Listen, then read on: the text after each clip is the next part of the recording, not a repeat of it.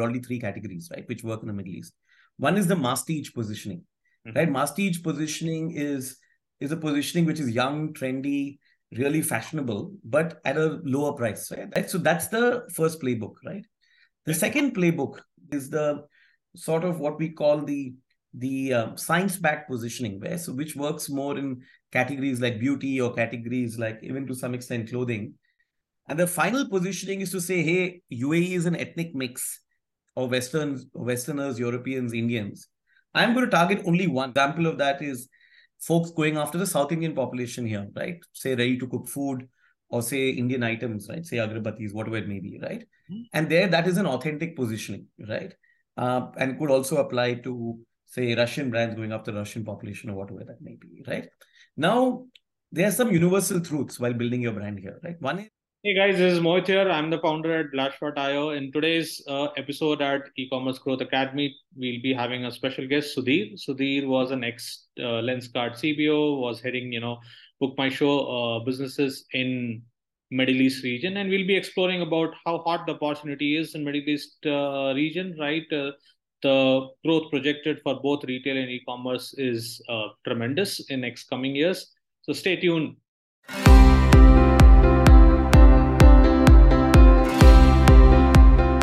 Hey guys, welcome to another episode of Blash E-commerce Growth Academy. Today I have a special guest, Sudhir. Sudhir is the founder and CEO of Startify, right, helping brands, venture into Middle East market. Sudhir has led previous, renowned positions at Lenskart, at Book My Show. So welcome, Sudhir. Heartily welcome onto the show. Mohit, thanks so much for having us. Thank you for having me. Excellent. So, let's start with, some bit of a background, how did you start? So your journey from Book My Show till here looks to be very interesting, right? Yeah. Sure, absolutely. Actually, my journey begins in Chennai. I used to work with Sulekha, heading their strategic alliances. And then I had this journalism bug in me where I used to write for the Economic Times, the Hindu, and that saw me sort of knocking on multiple television doors to finally launch India's first TV show on startups and venture capital back in 2008, right? Between 2008 and 2012, which became the largest show on startups and venture. And then went to a business school. And then after business school, was a strategy consultant for a while, which many people do to sort of pay off your business school loans. And then sort of embarked on starting the Book My Show journey as the co-founder of the business in Indonesia, right? And was very grateful to have worked with an amazing team there, and grew that business in Indonesia's really growing phase in terms of its internet economy, and grew it to a 60-member team and almost $10 million in revenue and pretty much breaking even. And then Book My Show was expanding to the Middle East. It just raised another round of funding, and they wanted me to move to the Middle East and set up the Middle East operation, right? Which is an opportunity I took in 2019. And fabulous journey. We achieved what we did in Indonesia in the Middle East in maybe half the time or 1/3 the time, and scaled it to almost $7.5 million. And we were at a peak of our progress working with the Coca-Cola Arena and Live Nation and doing multiple shows when obviously COVID hit. And then the business had to correct, bringing down the business from, say, 26 people to hardly 6 to 8 people. And it was around that time my vesting journey also ended with Book My Show, and Lenskart was entering the market, and they got me on board as the founder CBO for the region. Incredible journey working with the Lenskart team and with Piyush, Amit, and the entire team there. And sort of in 2 years built a business which is today 13 stores, almost $5 million in revenue, set up brand, supply chain, merchandise online, and became sort of the fastest growing consumer business here. Also won the New Market into the Year award and so on. And sort of brought home some very interesting facts. So I moved from negotiating with sort of Guns N' Roses to negotiating with ophthalmologists within 3 weeks, right? So, but what stood out for me in building this journey was that, hey, the right to win for not only Indian but global brands in the Middle East is extremely high. And why is it high, right? It's high because one, pricing power is strong here, right? And fundamentally because of a per capita income, while it might be oil backed, a high per capita income, which is now moving to consumer spends in a consumer economy, right? Number one. Number two, retail is extremely developed and advanced here, right? And while retail is extremely developed and advanced here, it is extremely exciting because you can move to 10, 15, 20 stores very quickly, right, here in retail. And which is what the Lenskart journey proved, and maybe more so in Saudi, right?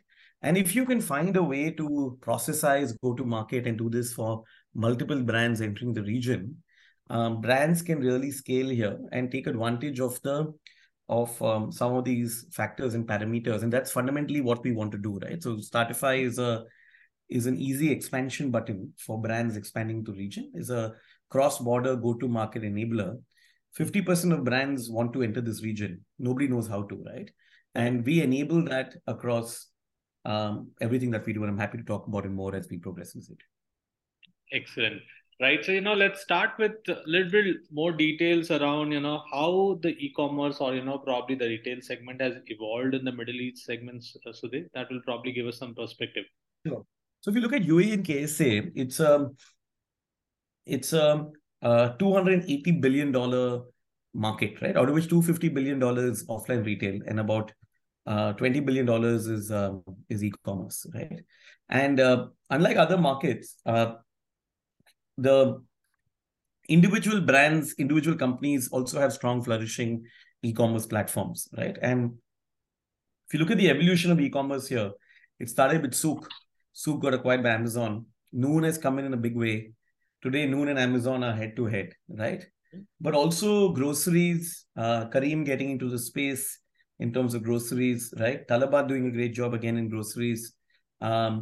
And also, if you look at fashion, and if you look at within fashion, you have brands like Unas, and then the Sixth Sense of apparel group. Landmark has its own fashion platform. So, and also, all your individual brands also have their own e-commerce, right? Today, a lot of real estate is also sold on e-commerce by Imar, right?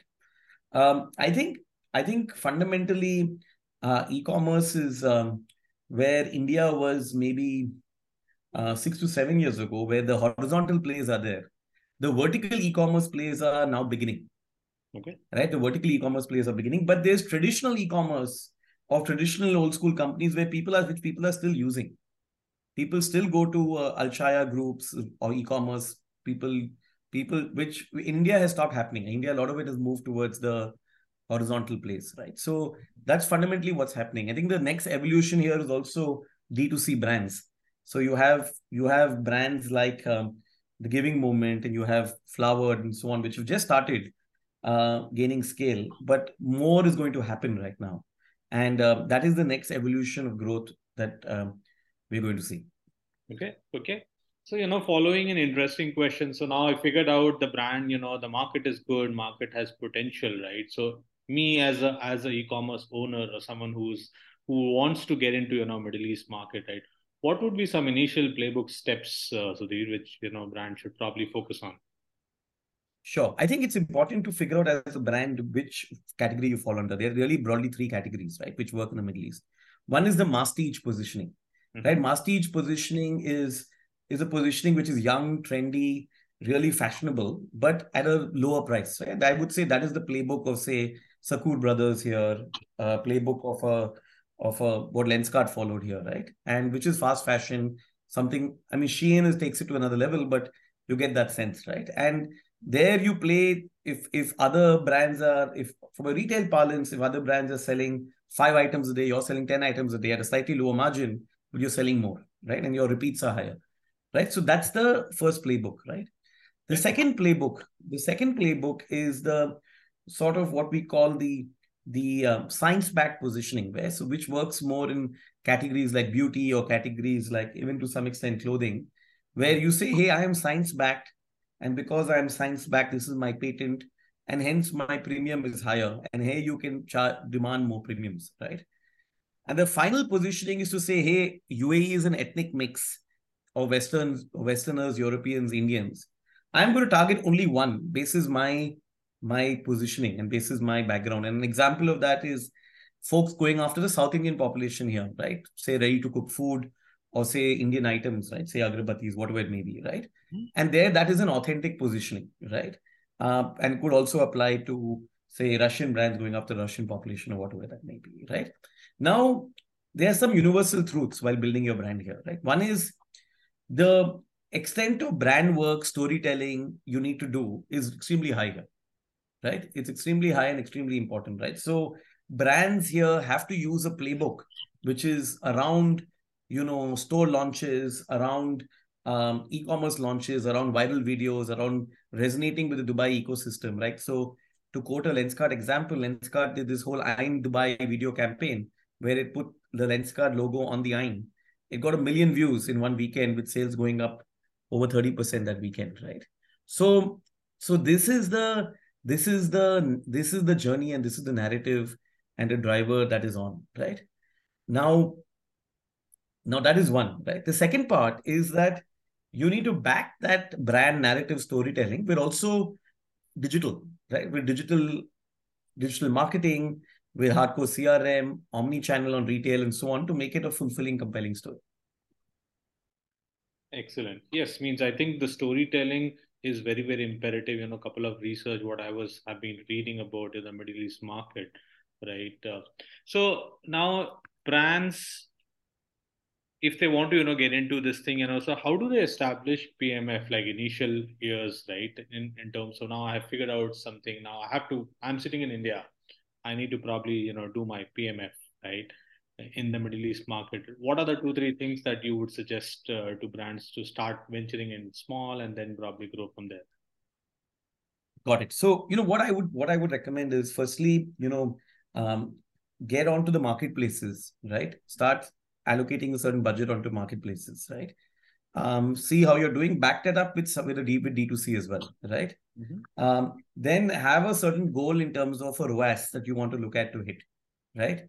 And you should try and target getting to 2 ROAS very quickly, right? Via the marketplaces and via your own channel, right? Blended ROAS, right? That's number two, right? Number three, try and get to omni very quickly, right? Be it multi-brand outlet stores, be it distributors, whatever it may be, right? Get to omni very quickly, right? In order to enable this, right? And that's what Startify also enables. Okay. Because, fundamentally, the thesis is that your ability to build a successful, sustainable brand here is very much backed on the omni-channel thesis. Mm-hmm. Mm-hmm. Online alone might not get you to where you want to get To. Okay. Okay. Okay. So from a let's talk about a little bit on the customer perspective, right? So what's the probably, is there a difference between the expectation from a end customer who's from a Middle East versus probably India or any other, probably developed or developing country? Sudhir, any insights around that? See, the customer here is more brand conscious, right? While he's brand conscious, he's willing to experiment with a brand that has invested more in its narrative and its storytelling, and more in terms of building credibility and trust. In India, brands can scale up to a certain point with doing very little work there, with just Mhm. having distribution, right? Here, less so. Okay. So what does the brand stand for? Why does it stand for what it stands? How does it stand out? What is the PR communication? What is the journey, right? Otherwise, the your journey will cap off after a point of time if you don't if you don't go deeper and build the narrative and the story, right? Also, people think that the brand is that the market is not price conscious. That's not true, right? Here, you need to do the brand work and work from a price standpoint, right? In India, sometimes it's only price. Correct. Yeah, so I think there is the compulsion of for doing that deep work and hard work, you command a premium. So you have an index where your product can be priced higher than the Indian market. Okay. Okay. Okay. What would be, top two, three priorities for business owners, they should focus on, right, initially, so that their businesses, they're building a sustainable business. You talked about storytelling multiple times in this the last couple of minutes, right? So what could be top two, three points, very top priority for a business owner to focus on initially? Yeah. So I would say firstly, what is your brand archetype? What is your brand narrative and your storytelling? And basis your brand archetype, who are you going after, right? And why? And what is your deep so what is your storytelling narrative there? Number one, right? Number two is what is your distribution scale up strategy, right? Be it across multi-brand, D2C, retail, general trade, modern trade, whatever it may be, right? And how does this P&L look like, and what are the levers you want to use in this, want Mm-hmm. to try in this P&L, right? Okay. Okay. These are the three ways you need to look at it. And, everything else like supply chain and, incorporation, all these things you can be figured out, right? Okay. Um, and fundamentally, this is what Startify does, right? So Startify is a cross-border go-to-market enabler for Mm-hmm. helping consumer brands scale and expand this region. And what we bring is, we work with the top domain experts in this region, folks who have built largest businesses here, right? They plug into companies. Okay. And then we unlock this value chain across either online only, online plus general trade, offline only, or the full stack, right? Mm-hmm. Mm-hmm. And fundamentally, we're now soon working with 5 brands. Fundamentally, we work with companies on this journey over Mm-hmm. a 3-year period Okay. to enable this. And our vision is to then build a product stack over this, right? We work with Amazon, Noon, Kareem, we work with all these guys, plus we work with all the top offline distributors and retailers. Okay. Okay. So you help the brands in probably focusing in GTM and the next 3 years of growth, right? So So any we become the brand. We become the brand here in this region, okay. Okay. right? So and then we become a house of brands, and then we represent the brand across the work, and our team runs it, right, along with the brand owner, right? Interesting. Um, so that's because for a brand owner, we become the team, and then after a point of time, the brand owner either decides that the Startify team continues running the brand, or um, we hire a team and we move forward. Okay. Okay. So if And you we have found that actually the engagement model Mhm. needs to be an engagement model where both parties work together with transparency and trust, as opposed to an engagement model where one party is left alone, because the brand owner is also very conscious of how his brand Mhm. is Mhm.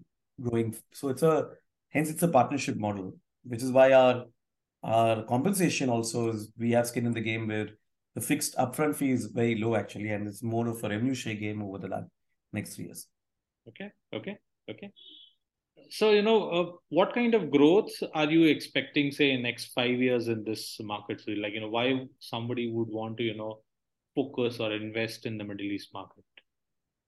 So we believe that the Middle East is great for startups which are CM2 positive but CM3 negative Mhm. brands, right? And we believe that this market can contribute to 30% of the brand's revenues over 3 years, and maybe 50% of the brand's profitability. Okay. Okay. Interesting. And we believe that the brands can start creating revenues over here of, say, annually, say, $2 million by year two, Interesting. and then Interesting. growing very fast after that, Okay. right? But all brands and all theses don't work. So we choose who we work with, right? Mhm. And a lot of that is also given data from distributors, data from e-commerce platforms, data from experts, data from retailers to know where the gaps are. Okay. Okay. Okay. But brands need to also need to look at investing in this market to unlock value. I mean, it doesn't happen without investing in market. Okay, okay, interesting. So, and now I want to focus on Middle East market. The geography is different. The end customer is different, right? What are the top two, three things which a brand owner should avoid? Like some of the common mistakes probably an entrepreneur can do, because it's a different geography, a different set of rules, right? In terms of the government policies are there. What are two, three avoid things which you want to I suggest? think one mistake that brand owners should is to think that this is a distribution strategy as opposed to an expansion strategy. Okay. Okay. Right? Distribution strategy means you just give the product to someone and you expect things to happen on its own. Okay. Right? Expansion strategy is where you set up another company to roll it, to run it. I'm not saying that the distribution cannot work, but that can work only up to a certain point and a very small piece. chunk of revenue, right? And my question back to brand owners is, if you were expanding in the Indian market, would you do so without a team? Absolutely. Absolutely. Yes. Yes. I think without Right? skin in the But game. somehow when brand owners are looking to expand into global markets, they think, I don't need a team. Right? Yes. So if you don't do justice to the localization, the power of relationships, the power of the distribution side, the power of various things, then you are sort of missing the forest for the trees. Excellent. Excellent. Yes, I think without the skin in the game, without the proper strategy in terms of how do we build a team localized, right? I think the growth will be very, very limited, right? And how Yes. does how And does and and if you are not, and hence, if you don't think you are ready, don't come. okay, okay, Maybe you're not ready. You should wait. okay, Many big brands have come here and failed because they have felt that we can do it without a team. okay, okay. I don't want to name them, but many have failed. And so, what are the quick 2, 3 parameters to do a dipstick check that, hey, am I ready? Right? What are the 2, 3 things, which they should I do? think there needs to be a certain, you need to be willing to invest at least say $200,000 in year one Okay. in determining this strategy, right? And you can say, hey, I will do a test with 50K, Mm-hmm. but or say 30K or whatever the number is. Mm-hmm. But if it works, I need to be able to invest more, right? And if you're not ready to, then perhaps wait, right? Mm-hmm. Number one. Number two is that there's a lot of work required in terms of, hey, in your product, in your category, is there a gap here in this market, right? Mm-hmm. And that's the first thing we do with companies, right? Okay. Right? Because is there a gap for your product in your DNA in this category? Mm-hmm. Mm-hmm. We find that fashion is exciting, right? We find that other food is also exciting. There's some sectors within beauty that are also exciting, right? Um, but a lot of other sectors maybe less so. Correct. And how does the government policies are getting aligned, for better Actually, synergy? government is working with us. Government is opening its doors, right? There's a golden visa policy. Government is happy to provide that to deserving entrepreneurs here in the region. The Middle East is a very hot and exciting place to be in right now. Excellent. And that would be, I think, really, really useful information back home, right? So Yes.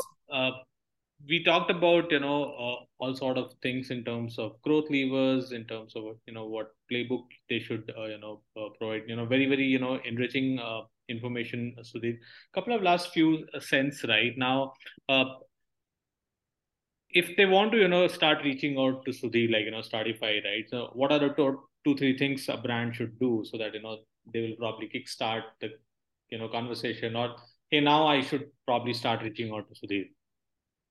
Yeah, no, absolutely. We're happy to chat with anyone at any point of time, right?